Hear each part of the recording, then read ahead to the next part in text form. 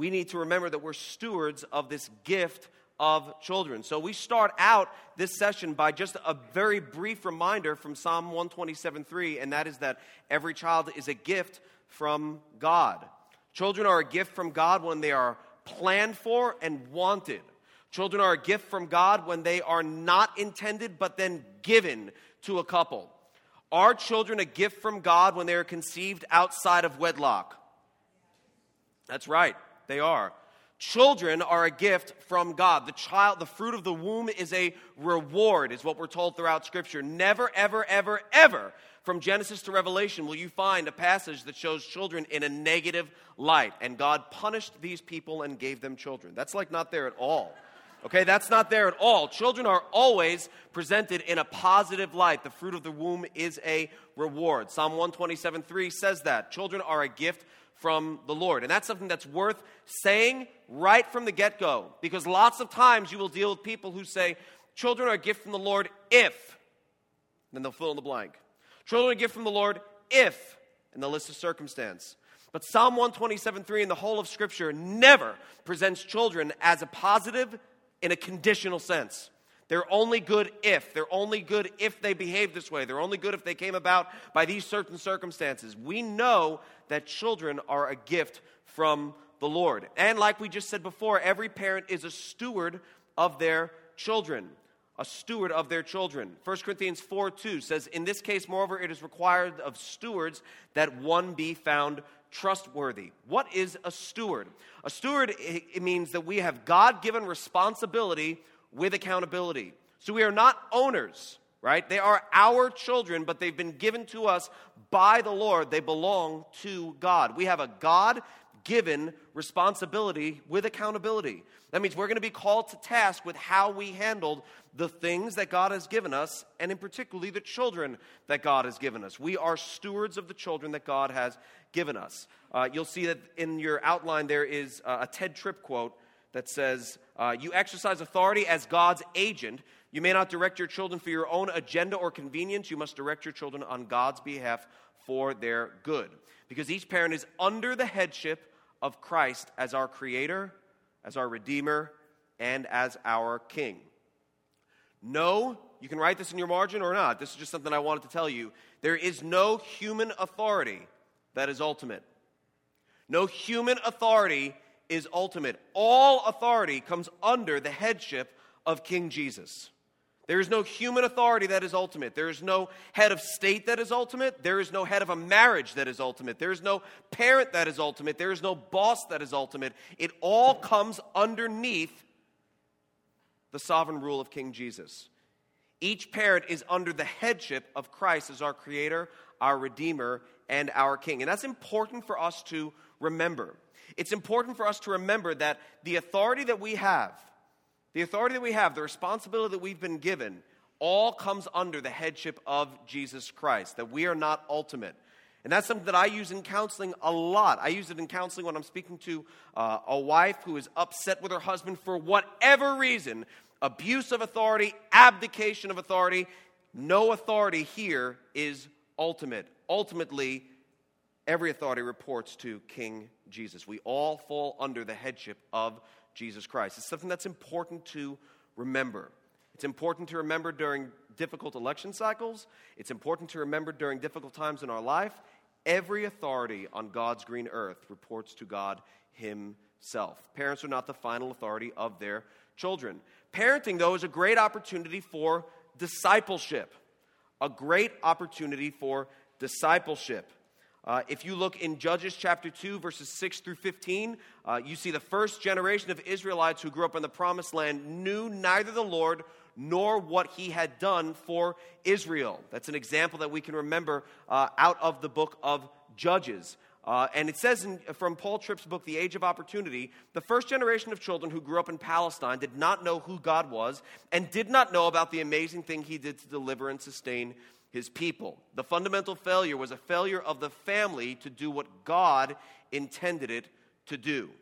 Parenting is a great opportunity for discipleship.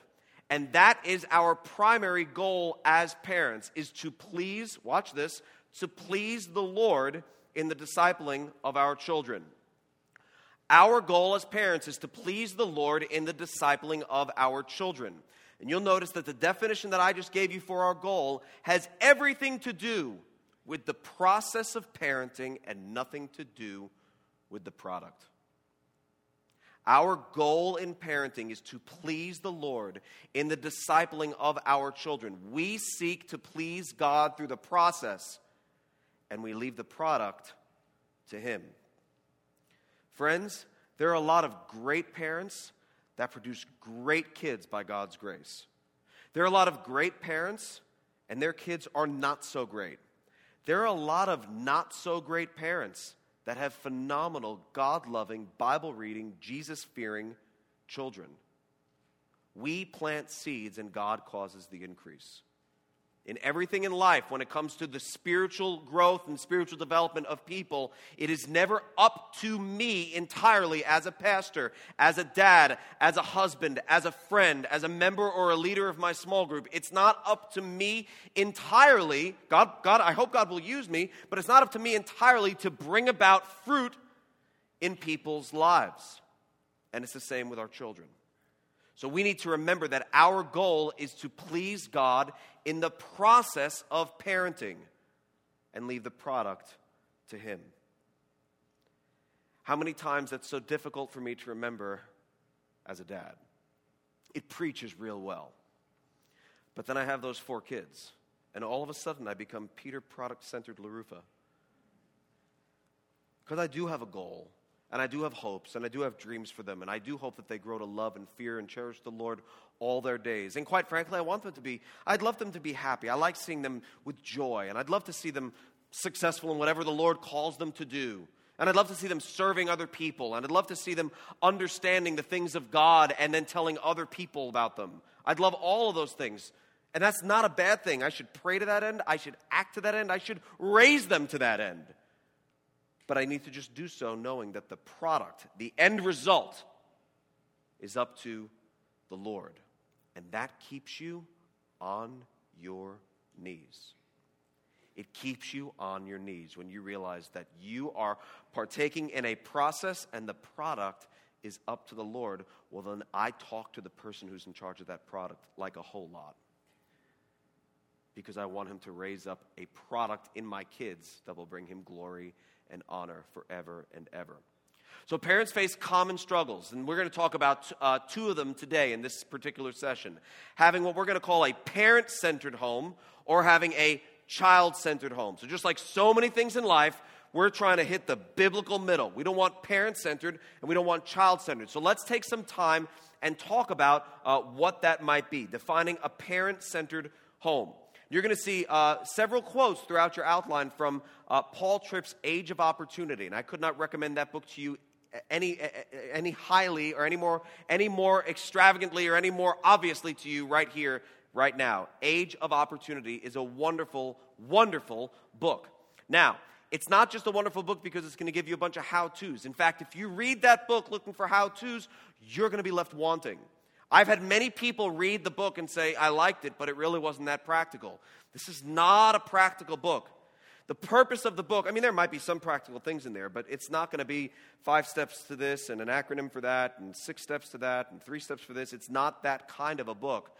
That kind of a book that Paul Tripp wrote in Age of Opportunity is the kind to change me as a dad and for me to see the opportunity that I have as a parent. And for me to not see it as and particularly an opportunity that I have as parenting like middle school and high school students in particularly. But it's for everyone, but I think a lot of what he says in there, I read it years and years ago, and I'm applying a lot of it, back then hopefully, but especially now as I have a son who's about to turn 13. So he's in that middle school, high school age, and there's a lot of things that I need to remember and call back to mind, namely that God is in control at all times. And that I can do this. Tell me I can do this by God's help. Say you can do it. I need that reminder because oftentimes I feel like I just cannot. And if you've been parenting for any length of time, you know the feeling as well. And even if you haven't been parenting, you've done something and there's some task that God has called you to that you think, like the Apostle Paul, who is sufficient for these things? I'm unable, I'm inept, I'm weak. but God gives us his strength. His strength is made perfect in our what? In our what? In our weakness. So if we're feeling weak as parents, if our counselees are feeling hopeless and helpless, it's just the right opportunity for them to look to God and get the help that they need, because his strength is not made perfect in my strength. His strength is not made perfect in my ability. His strength is made perfect in weakness. So let's look at, we're going to define a parent-centered home and look at some elements of a parent-centered home, some major areas. Pride. This is when the parent is always right or is very slow to admit their own fault and seek forgiveness. Parent-centered homes are always afraid to admit error. Afraid to admit error. Years ago, we preached a parenting series. It's still online, graceky.org. One of the sermons that I preached, I preached that parents should admit that they are wrong to their kids when they're wrong. Perish the thought. Parents, when they are wrong, should look to their kids when they're wrong and say, I was wrong. I had some parents come up to me with great concern that would affect their kids' view of them. That would affect their kids' view of them. That might affect their authority. That might hinder them when they're trying to teach them or lead them in other ways.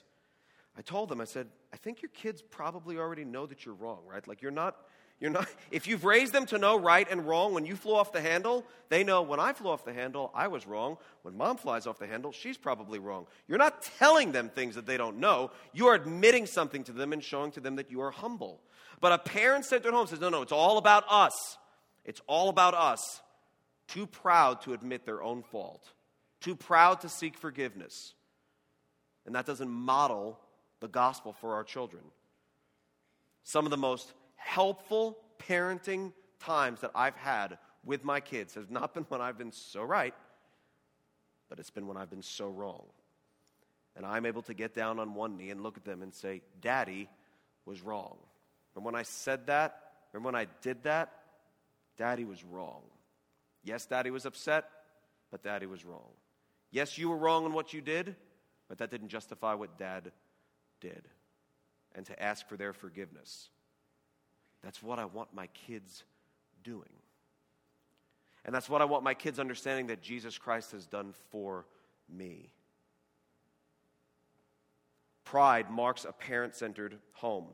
Proverbs 16 and verse 25, there's a way which seems right to a man, but its end is the way of death. So when we realize that the Bible calls us to seek forgiveness from one another, we want to model that for our kids. When we go, I know the Bible says, but, just stop, right? That's always a bad sentence. I know Scripture says, but this is different. I know the Bible says I should do this, but I'm a parent. I know the Bible says that I should ask forgiveness, but what will my kid think? But this is a different situation.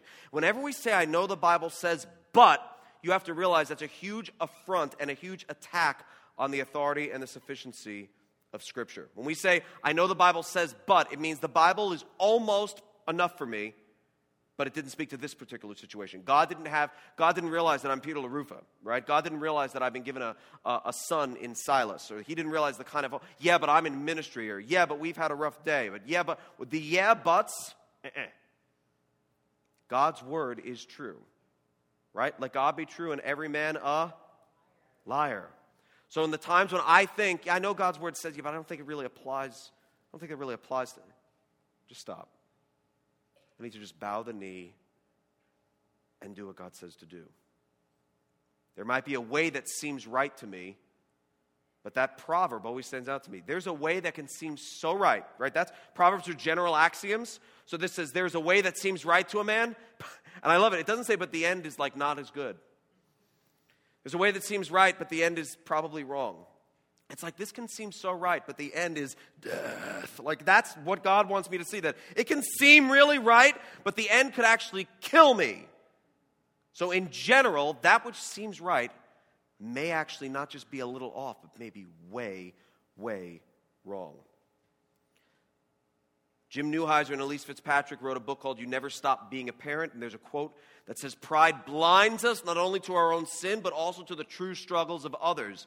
And just as you wouldn't entrust your eyes into the hands of a blind ophthalmologist, regardless of his experience, our kids won't feel comfortable trusting our correction of them when we're blind to our own sin, inconsistencies, and failures. Another element of a parent-centered home, control. Control, expecting children to obey them, but the parent might disobey God's authority. Expecting children to obey the first time, every time, having this controlling, domineering influence over our kids because we demand first-time obedience. And I know my child will do this. I've seen the other kids do this. My child's going to do different. We're going to do differently. I'm going to teach them differently. And that's fine. It's good to teach them differently. The question is, how do you react when they don't do that? So I want to teach my kids differently. There's lots of examples of kids that I don't want my kids to be like, or worldviews I don't want them to have. So I want to teach them differently. And that's good. What happens when they act like those other kids or seem to be acting like they have a different value system? How do I respond? Well, if my eyes pop out of my skull and I act as if I have been wrong, then all of a sudden I start to personalize that which was never personal. It's probably reached a level in my heart that it shouldn't be. It's probably what we call an idol. Because one of the ways that we can find out if it's an idol is we can answer two questions. Am I willing to sin to get it? And how am I going to react when it's taken away? Am I willing to sin to get it? And how am I going to react when it's taken away? So it's like, yeah, no, I'm just trying to raise obedient children, and I just want them to do right, and I don't think it really has a grip on my life. And then all of a sudden they disobey, and we get this face, though. How could they? I'm shocked. Because all of a sudden I have no memory of myself as a child. That happens. Sometimes I'll even catch myself. I'll tell Sarah, it's like, we never did this as a kid. We didn't leave our stuff all over the yard like that. And Sarah goes, you didn't have a yard. Which is true. I grew up in an apartment. So, but no, I don't think we did this. I think it was different. I think it was that. And sometimes Sarah will text my mom and ask. It's not a good scene. But we, all of a sudden, we have this controlment. No. My kids are going to do this. How am I going to respond if they don't? Expecting children to obey. I want them to obey. But do I set it up in such a way that there's a controlling thing going on? This is a big one for me. I don't know. Yeah, you don't really, some of you know me really well, some of you don't. I don't know if I strike you as a real loose, laid-back kind of guy. And you're giggling, so I'm not. And when I have a plan and a desire for my kids, and especially when I think I know what's best for them, and most times I do, what with me being like an adult and all, when it doesn't go that way, how I respond reveals a lot about my heart. And it's not always like how I respond because I fly off the handle and put a hole in the wall. That's not what I'm saying.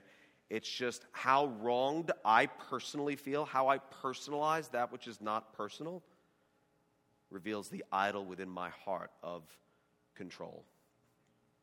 And it's something we have to be careful with as parents. Hypocrisy, expecting children to behave one way, but justifying one's own behavior. This is do as I say, not as I. Right. So hypocrisy, when my kids hear me telling them to do something, but they don't see the same thing in my life, I can make them obey. You can make your kids obey. You can make kids do what you want them to do, even if you don't do it, and they will obey you every time you're looking. Every time you're looking. I'm going to be looking at my kids for a real short time in their life.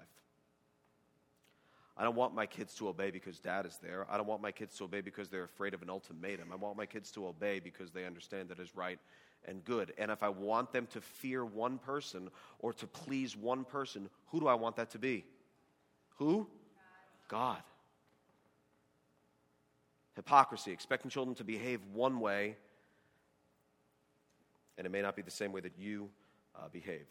Maybe I'm so busy, I'm neglecting to get any time with my children or neglecting to get time with each child. And this is something that I try my best to do. I always feel like I'm falling short with one of them, but I try my best to spend time with each kid. And I try to make it really even, and it just doesn't work that way.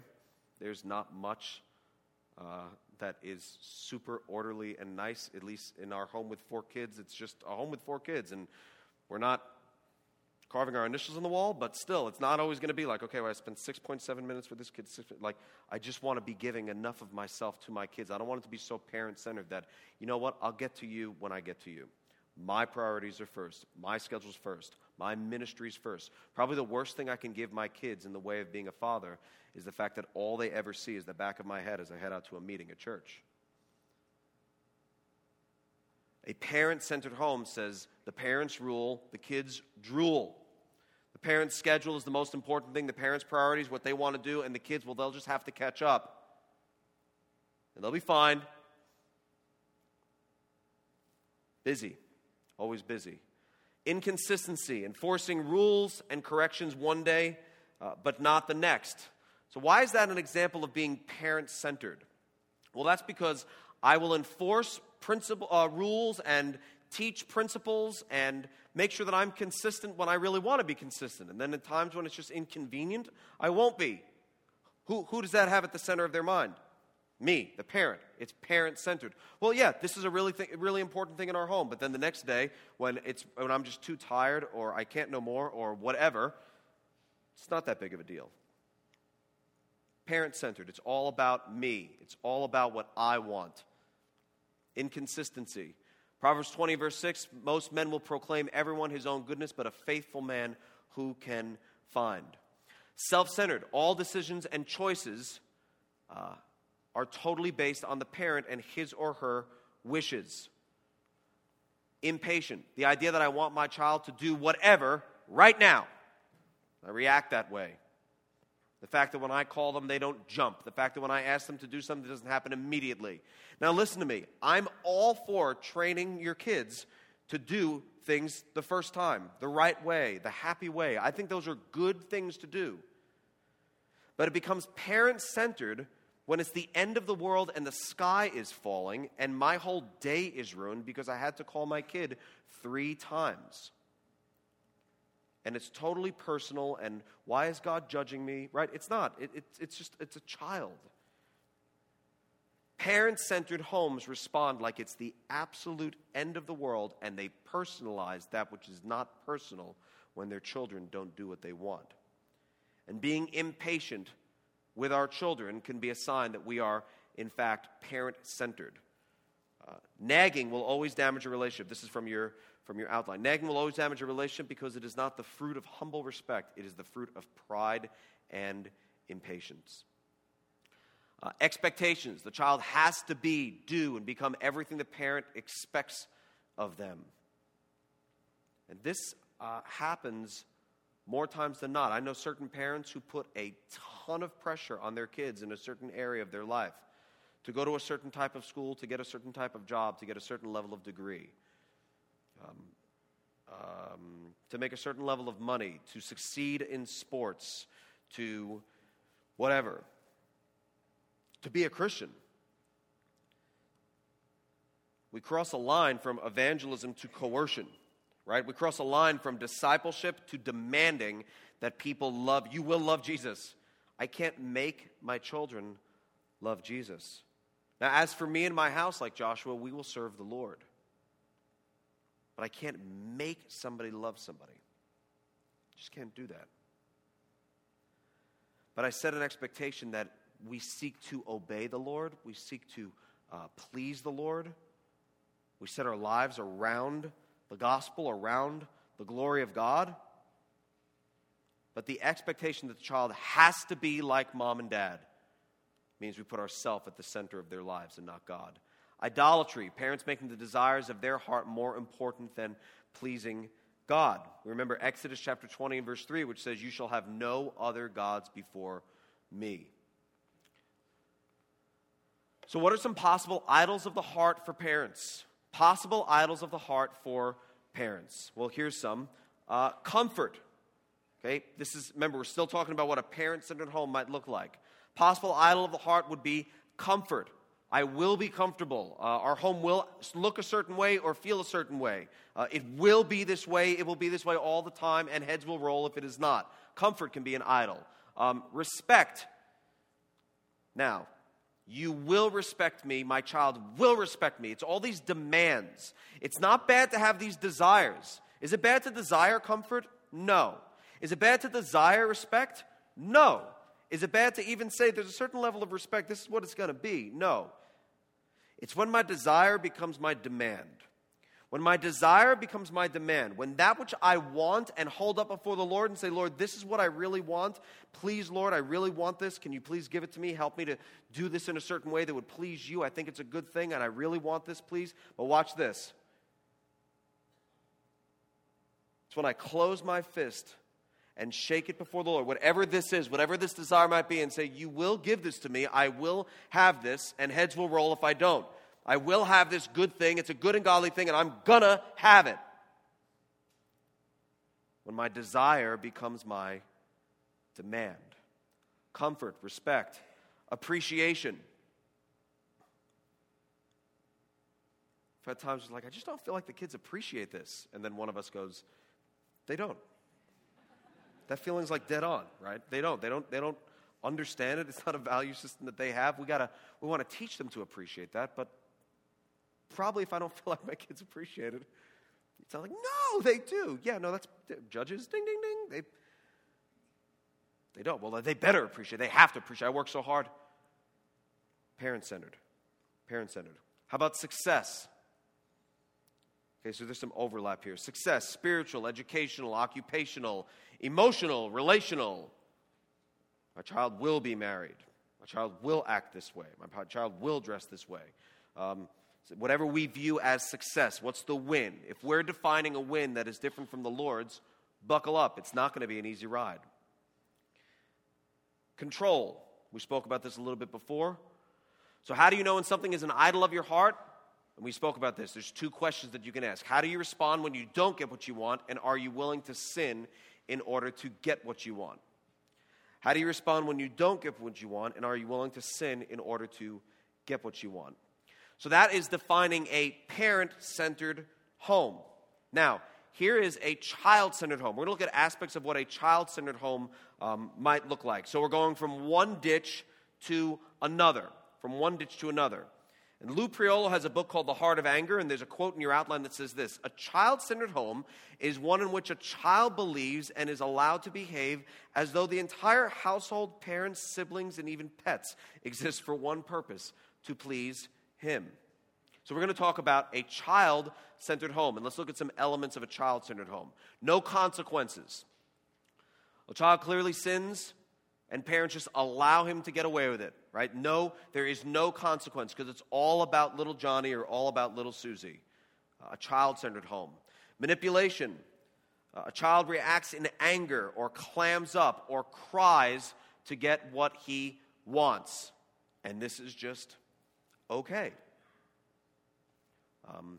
Selfishness. The child gets whatever he wants. It's all about the child. It's not others. So when he wants to, you make something for dinner, but the child wants something else for dinner, we just, I guess little Johnny doesn't want chicken. Okay, we'll fire up the grill and we'll make him a hot dog. And it's all driven by what that kid wants in the moment at this very, very time. Demanding. The child insists that things be done his way and when he wants it. Priorities. The child becomes more important than a spouse. So we should probably camp out there. Oftentimes, a husband and wife put their marriage aside to focus on this needy, helpless child that they love so much that they're thankful as a gift from the Lord. They're glad that they've been blessed with him or her or them. And oftentimes what a husband and wife will do is instead of focusing primarily on their relationship with the Lord and their relationship with each other, they put those relationships aside and they will focus on the child. Now, let's be compassionate. Talk with me and work with me here. Let's not act like we don't understand this. Why might we want to do that as parents? Why might parents want to do that? Why might they be tempted to do that? Why might that seem right? Talk to me. What's that? A baby, a child, an infant is helpless, right? They need help. Okay, what else? Cute? Yeah. The kid's just cuter than me, so my wife wants to spend more time with the kid. Okay? What else? It's easier. I might just ask you to elaborate on that. What do you mean it's easier?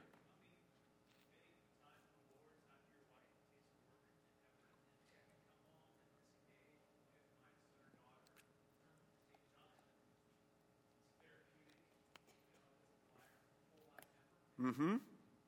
Okay. So it's easier, particularly for those of us who are listening in the Spanish track. It's easier. It's therapeutic. Engaging in a conversation with my wife, maybe even an easy conversation or resolving conflict, that just takes a lot of effort. And sometimes it's just easier for me to just get on the floor and roll around with the kid or just to throw a ball around. It's just easier. Very good. Yes, in the back.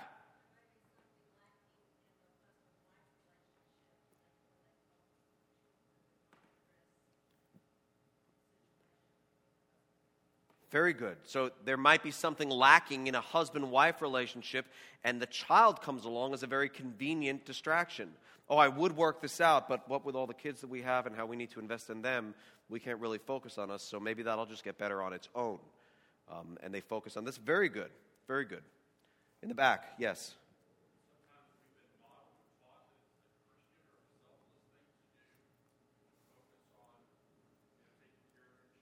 Yeah. So sometimes it's been modeled or taught that it's the Christian thing, the godly thing, the selfless thing to put ourselves aside and to focus on our kids. That's very, very good. Nicole, your hand was up? We'll take about 2 more. Go ahead.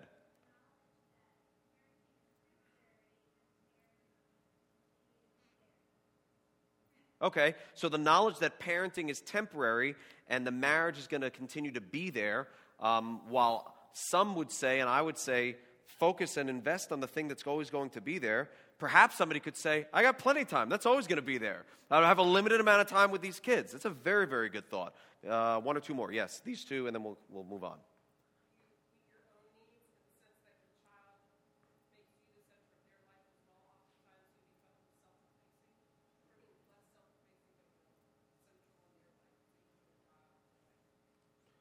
Gotcha. I think I got you. I don't think I can repeat that as well as you. Can you say that again?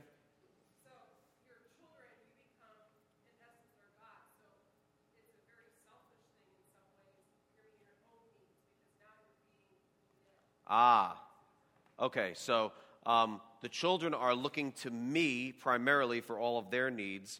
So it can feel like a very selfish thing for me to be also looking after my needs or my spouse's needs or our marriage's needs. So the selfless thing seems to be for me to look after my child's needs because they're so needy. Is that correct?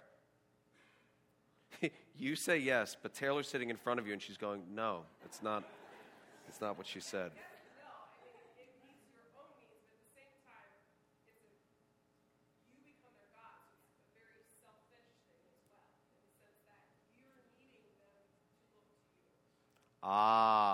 So I thrive off of them looking to me, so I'm doing it, yes, okay, I see what you're saying. So I feel very needed, I feel very wanted, so it becomes selfish because I like the fact that they need me so much as a parent, right? I'm really asking Taylor, right? Good, okay. Yes, 1 more. Low ball, right over the plate. Go ahead, no, go ahead.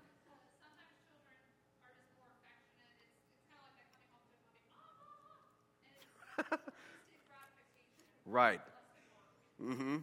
Yeah, sometimes children are very affectionate. There's more instant gratification and less, wow, this is really good. It's like you guys should be counselors. It's more instant gratification when I come home and my child, and Silas, he goes, when I come home, Silas goes, Daddy! And he runs. It's been a long time since Sarah, Peter, just runs at me. Right? So there's more instant gratification. It's like, oh, I missed you too. I missed you too. So great. Oh, yes, I am home. Yes, I am home, son. No need to thank me. I live here as well. Right. Yes, it feels good to feel wanted, to feel missed. Yeah, very, very good. So lots of times, these are really, really, really good answers. We can become child-centered and we rearrange our priorities when the child becomes more important than my marriage. But in reality, one of the greatest gifts I can give my kids is a solid, God-centered marriage. One of the greatest gifts and one of the greatest things I can model for my kids and for them to see in my life is how much I love Sarah, not how much we put each other aside and meet their needs. But we can become child-centered when our priorities are out of whack. Number 6, responsibility. The child has no responsibilities. Parents do it all for the child. So no chores, nothing age-appropriate, nothing. They do nothing because it's all about the child and want the child to be happy, and that might, it just might bring the child down if they have to do something. Communication. The child tells the parent what to do as if the child is equal or in charge, and that just goes unchecked or uncorrected, and it's just acceptable for the child to tell the parent what to do. Never offended. The parents do anything and everything they can do to not offend their child. Over-apologize for things that weren't wrong, but they see may have crossed their child. Or the child seems to be upset about something in life, and all of a sudden just the world has to stop. We have to do everything we can to make sure little Johnny or little Susie is happy. This is elements of a child-centered home. Now, elements of a more severe parent-centered and or child-centered homes, okay? Abusive situations. This is hard to talk about, but it's something that we have to look at, that you have to realize that the ultimate end of some of these ditches can be really, really, really scary stuff, right? Allowing anger to get the best of us as we demand what we want. I never, ever, ever, I'm just confessing to you right now, never, I remember before we had Justin, I was like, shaken baby syndrome. Who would shake a baby? Why would you ever shake a baby? How could you ever shake a baby? Then we had a baby. And then the child would choose to cry at all different hours, very inconsiderate, didn't realize we were trying to sleep, didn't realize it was dark out, would choose to cry at all hours of the night. Now, I've never, ever, ever once shaken my child. Confession, I understand how people can do that. Does that make sense? I understand how if it's all about me, if I'm focused on myself and my things and my sleep and my schedule and my, me, some really scary stuff can happen. Abusive situations. Sometimes in a step-family issue as a result of divorce or sexual involvement, perhaps fornication prior to marriage, this can get priorities out of whack and we could be more focused on the child or more focused on ourselves. Again, this drug and or alcohol abuse by the child. It could be a result of something that happens as we're falling into one of these ditches. It could even lead to children wanting to take and end their own life. And with what, I don't know if you've been keeping up in the news lately with physician-assisted suicide and how that's running rampant across our country in different ways. And the latest thing is to even allow it for teenagers, for adolescents. Would you even be here if you had the option to at one time when you? I mean, I didn't wrestle with a ton of depression as a kid, but there were times as a teenager when my hormones were like up and they were down and I was feeling this way and then I'm feeling this way.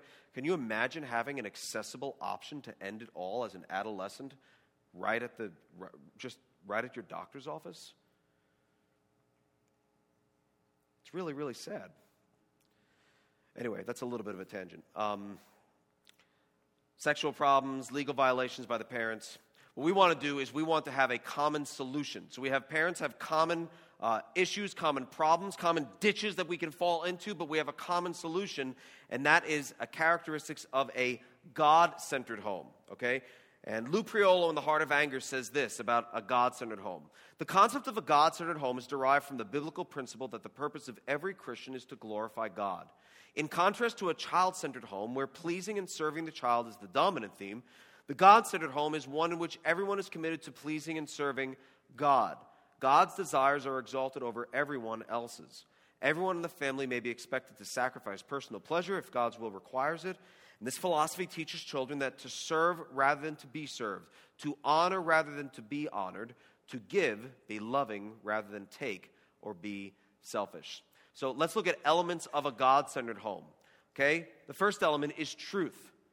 So the source of truth is the inspired and sufficient word of God. 2 Timothy 3:15 and 16, you've probably heard ad nauseum by now, talking that, but if you look at, actually, you probably heard 16, I don't know if you've heard from 15, that Timothy was told by Paul that you've heard these things from your childhood. You've known the sacred writings which are able to give you the wisdom that leads to salvation through faith, which is in Christ Jesus. And then the next verse, 16, says, all Scripture is inspired. It is theopneustos, that's the Greek word. It is God-breathed and given to us by God and profitable for teaching, reproof, for correction, for training in righteousness. Oftentimes, our kids hear, what does the Bible say? Or let's go to the Bible. Let's see what God's Word has to say about that. We want them to know that it's not us, but that it's God's Word. And we want them to know that really, hopefully, the principles that we've laid out in our home, hopefully they honor the Lord and they're centered on His Word and on the biblical principles that we find throughout the Bible.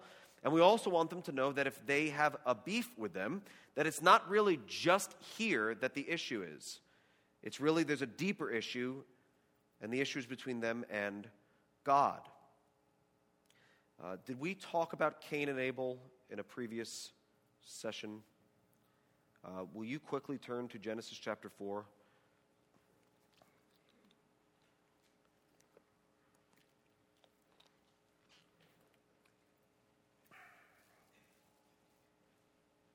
Genesis chapter 4.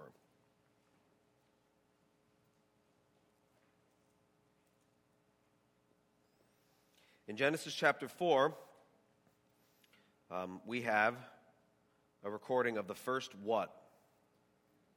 Yeah, the first murder. It took 4 chapters. 4 chapters. You realize that just about every sin, and particularly some of the most grossest sexual sins, occur within the first 19 chapters of God's Word. Didn't take long, right? 2 chapters of awesomeness, and then 17 chapters just down the hill. Genesis chapter 4, I want you to see something that's just a good thing for you to realize as you consider counseling and particularly in parenting. Beginning in verse 1, I'm going to read through this pretty quickly. Now Adam knew Eve, his wife, and she conceived and bore Cain, saying, I've gotten a male with the help of the Lord. And again she bore his brother Abel. Now Abel was a keeper of the sheep, and Cain a worker of the ground. In the course of time, Cain brought to the Lord an offering of the fruit of the ground. And Abel also brought of the firstborn of his flock and their fat portions. And the Lord had regard for Abel and his offering, but for Cain and his offering he had no regard. So Cain was very angry, and his face fell. The Lord said to Cain, why are you angry, and why is your face fallen? If you do well, will you not be expectant? And if you do not do well, sin is crouching at the door. Its desire is for you, but you must rule over it. And Cain spoke to Abel his brother, and when they were in the field, Cain rose up against his brother Abel and killed him. Now, I'm going to stop right there. Here's what I want to know. Who was Cain angry at? Who was Cain angry at? Yeah, it appears as if he's angry at Abel, what with him killing him and all, right?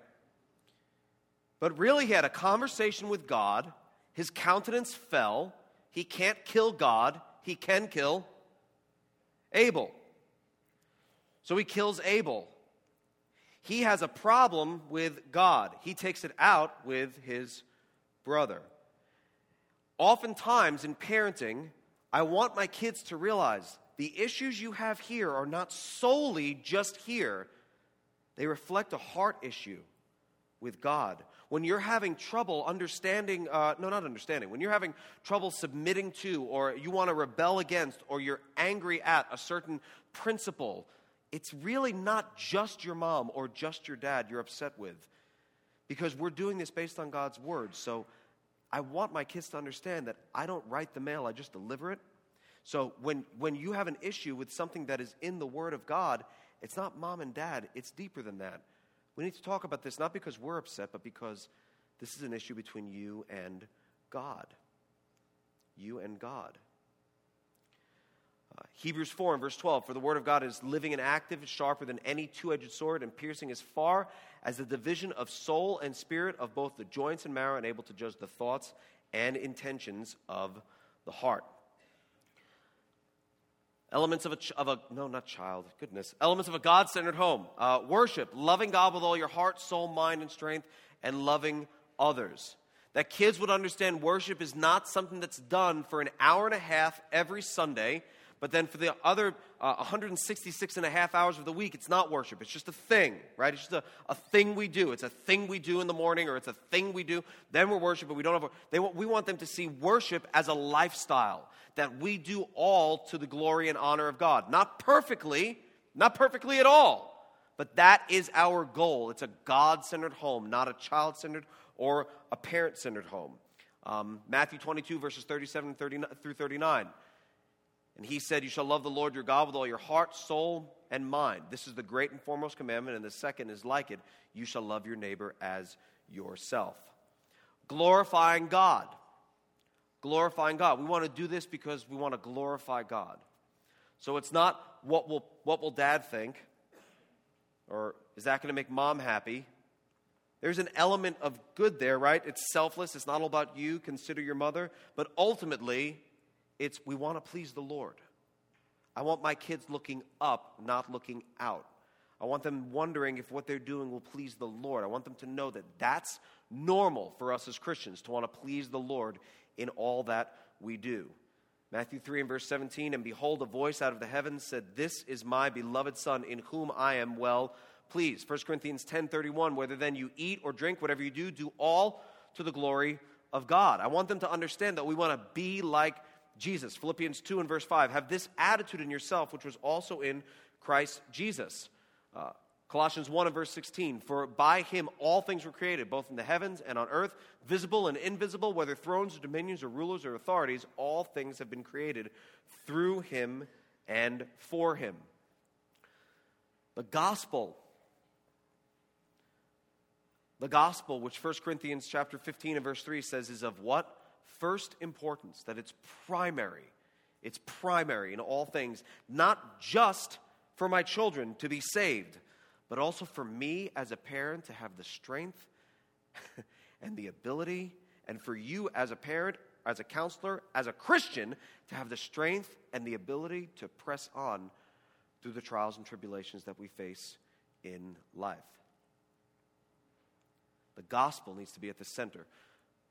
John 3:16, Romans 1:16, for I'm not ashamed of the gospel, for it is the power of God for salvation to everyone who believes, to the Jew first and also to the Greek. There was an article recently published in, I think it's the Telegraph. It's a British, it was published in the Telegraph that most family, a certain number of families that label themselves as religious, okay, so I don't know what that is, just religious, they're choosing, a high number of families, I don't remember the exact percentage, are choosing to not pass down their religious beliefs to their children because they are concerned that they're going to be marginalized in school. But Paul says, for I am what? I am not ashamed of the gospel. Be biblical counselors. Let's say somebody were to... Now, there's a whole host of issues there, right? But think about it. Where is that person's mind centered when they're doing that with their kids? Okay, let's not even talk about whether or not they're saved or unsaved, or we're not going to even go there. But be biblical counselors and tell me, what are they centered on? They're surely not centered on God.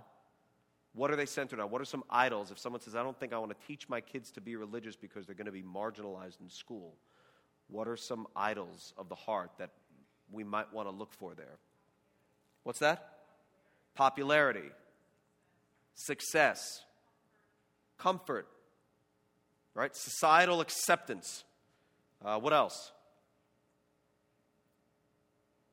Maybe personal pride, right? I don't want people thinking of my kid being weird. But we want our kids to have no shame of the gospel. Paul had no shame. He knew it was the power of God. He knew it was the power of God for salvation for everyone who believes, for the Jew first and also for the Greek. God-centered home. We talk about the heart a lot, dealing with issues of the heart, not simply outward behavior. So it's not what you did was just bad, but what is going on in our hearts when we want to do that. Matthew 15 and 19, for out of the heart come evil thoughts, murders, adulteries, fornications, thefts, false witness, and slanders. You see a Ted Tripp quote there that says, your child's heart determines how he responds to your parenting. Now, the results of a God-centered home. Remember what I said, we're not product-centered, we're process-centered. But these are the results that we're hoping for. This is what we're shooting for if we want to have a God-centered home. We want our counselees to have a God-centered home. We want people to have a right view of self, a right view of others. A right view of self, a right view of others. To love them and to serve them. And ultimately, a right view of God. If I'm focusing on the Lord and He is the center of our home, we want our children to have a right view of self and a right view of others. I want, as a parent, to have a right view of myself and my role as a parent, and a right view of others, my children, a right view of those who impact their lives, and a right view of people who influence them. So you'll see there's some recommended resources that are listed there that you can make your way to the resource center here. You can look for online and you can try to find them. Paul Tripp also has a new book on parenting that actually just came out that is excellent. Let me just say one thing about parenting books. Parenting books, it has been my experience that if you read a parenting book and you are not thoroughly saturated and secure in the gospel of Jesus Christ, the result of reading a parenting book is unbelievable guilt. How many of you have a general idea of what I might be talking about? If you read a parenting book, but you are not solely committed to the gospel of Jesus Christ, both personally as a Christian and believing that it really is the power of God unto salvation for all who would believe that the gospel can reach your children, you will read a parenting book, you will read a parenting resource, feel guilty for not doing the things that they said that you should do. You'll try to apply things, you'll be overwhelmed. All of a sudden, you'll fall under the weight of condemnation and legalism and behaviorism, and you'll be looking back on would've, could've, should've's and trying to make yourself catch up. I'm telling you, parenting resources are super, super, super helpful. But if you're looking to them for hope and help, when you can only look to Jesus Christ for hope and help, you will be left not only wanting, you'll be left paralyzed. So as you suggest parenting resources for your counselees or for yourself, start out with the Word of God and who you are in Christ. I can't tell you how many times I have been involved in a situation of counseling, and when parents come to me and they're wanting to look for resources, I suggest to them Living the Cross-Centered Life by C.J. Mahaney.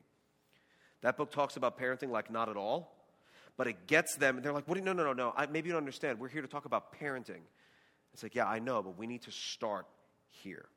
We need to start here, because if I give you parenting resources and this, you're just going to look at it as a how-to. I want to make sure that you are trusting in the power of the gospel to reach your kids and not in your next best 10-step program, acronym thing that you're going to apply in your life, which might be good, but then when it falls, where are you going to look? Because nothing's going to work perfectly, but the gospel will. And I need to be secure in my standing as a parent, as a dad, before the Lord, realizing that I'm not going to be accepted before the Lord because I'm a perfect dad, because I can't be a perfect dad. But I'm accepted in the beloved because of what Jesus Christ did on the cross for a sinner like me, and that's what I want my kids to understand. We start there, and we build off of everything. We start with the gospel, and then anything that we're going to teach, we build through a cross-centered lens. So before you, I'm not saying stay away from the resources. I'm just saying let's make sure that we have those things in the right order as we both give counsel and look for counsel for ourselves when it comes to parenting.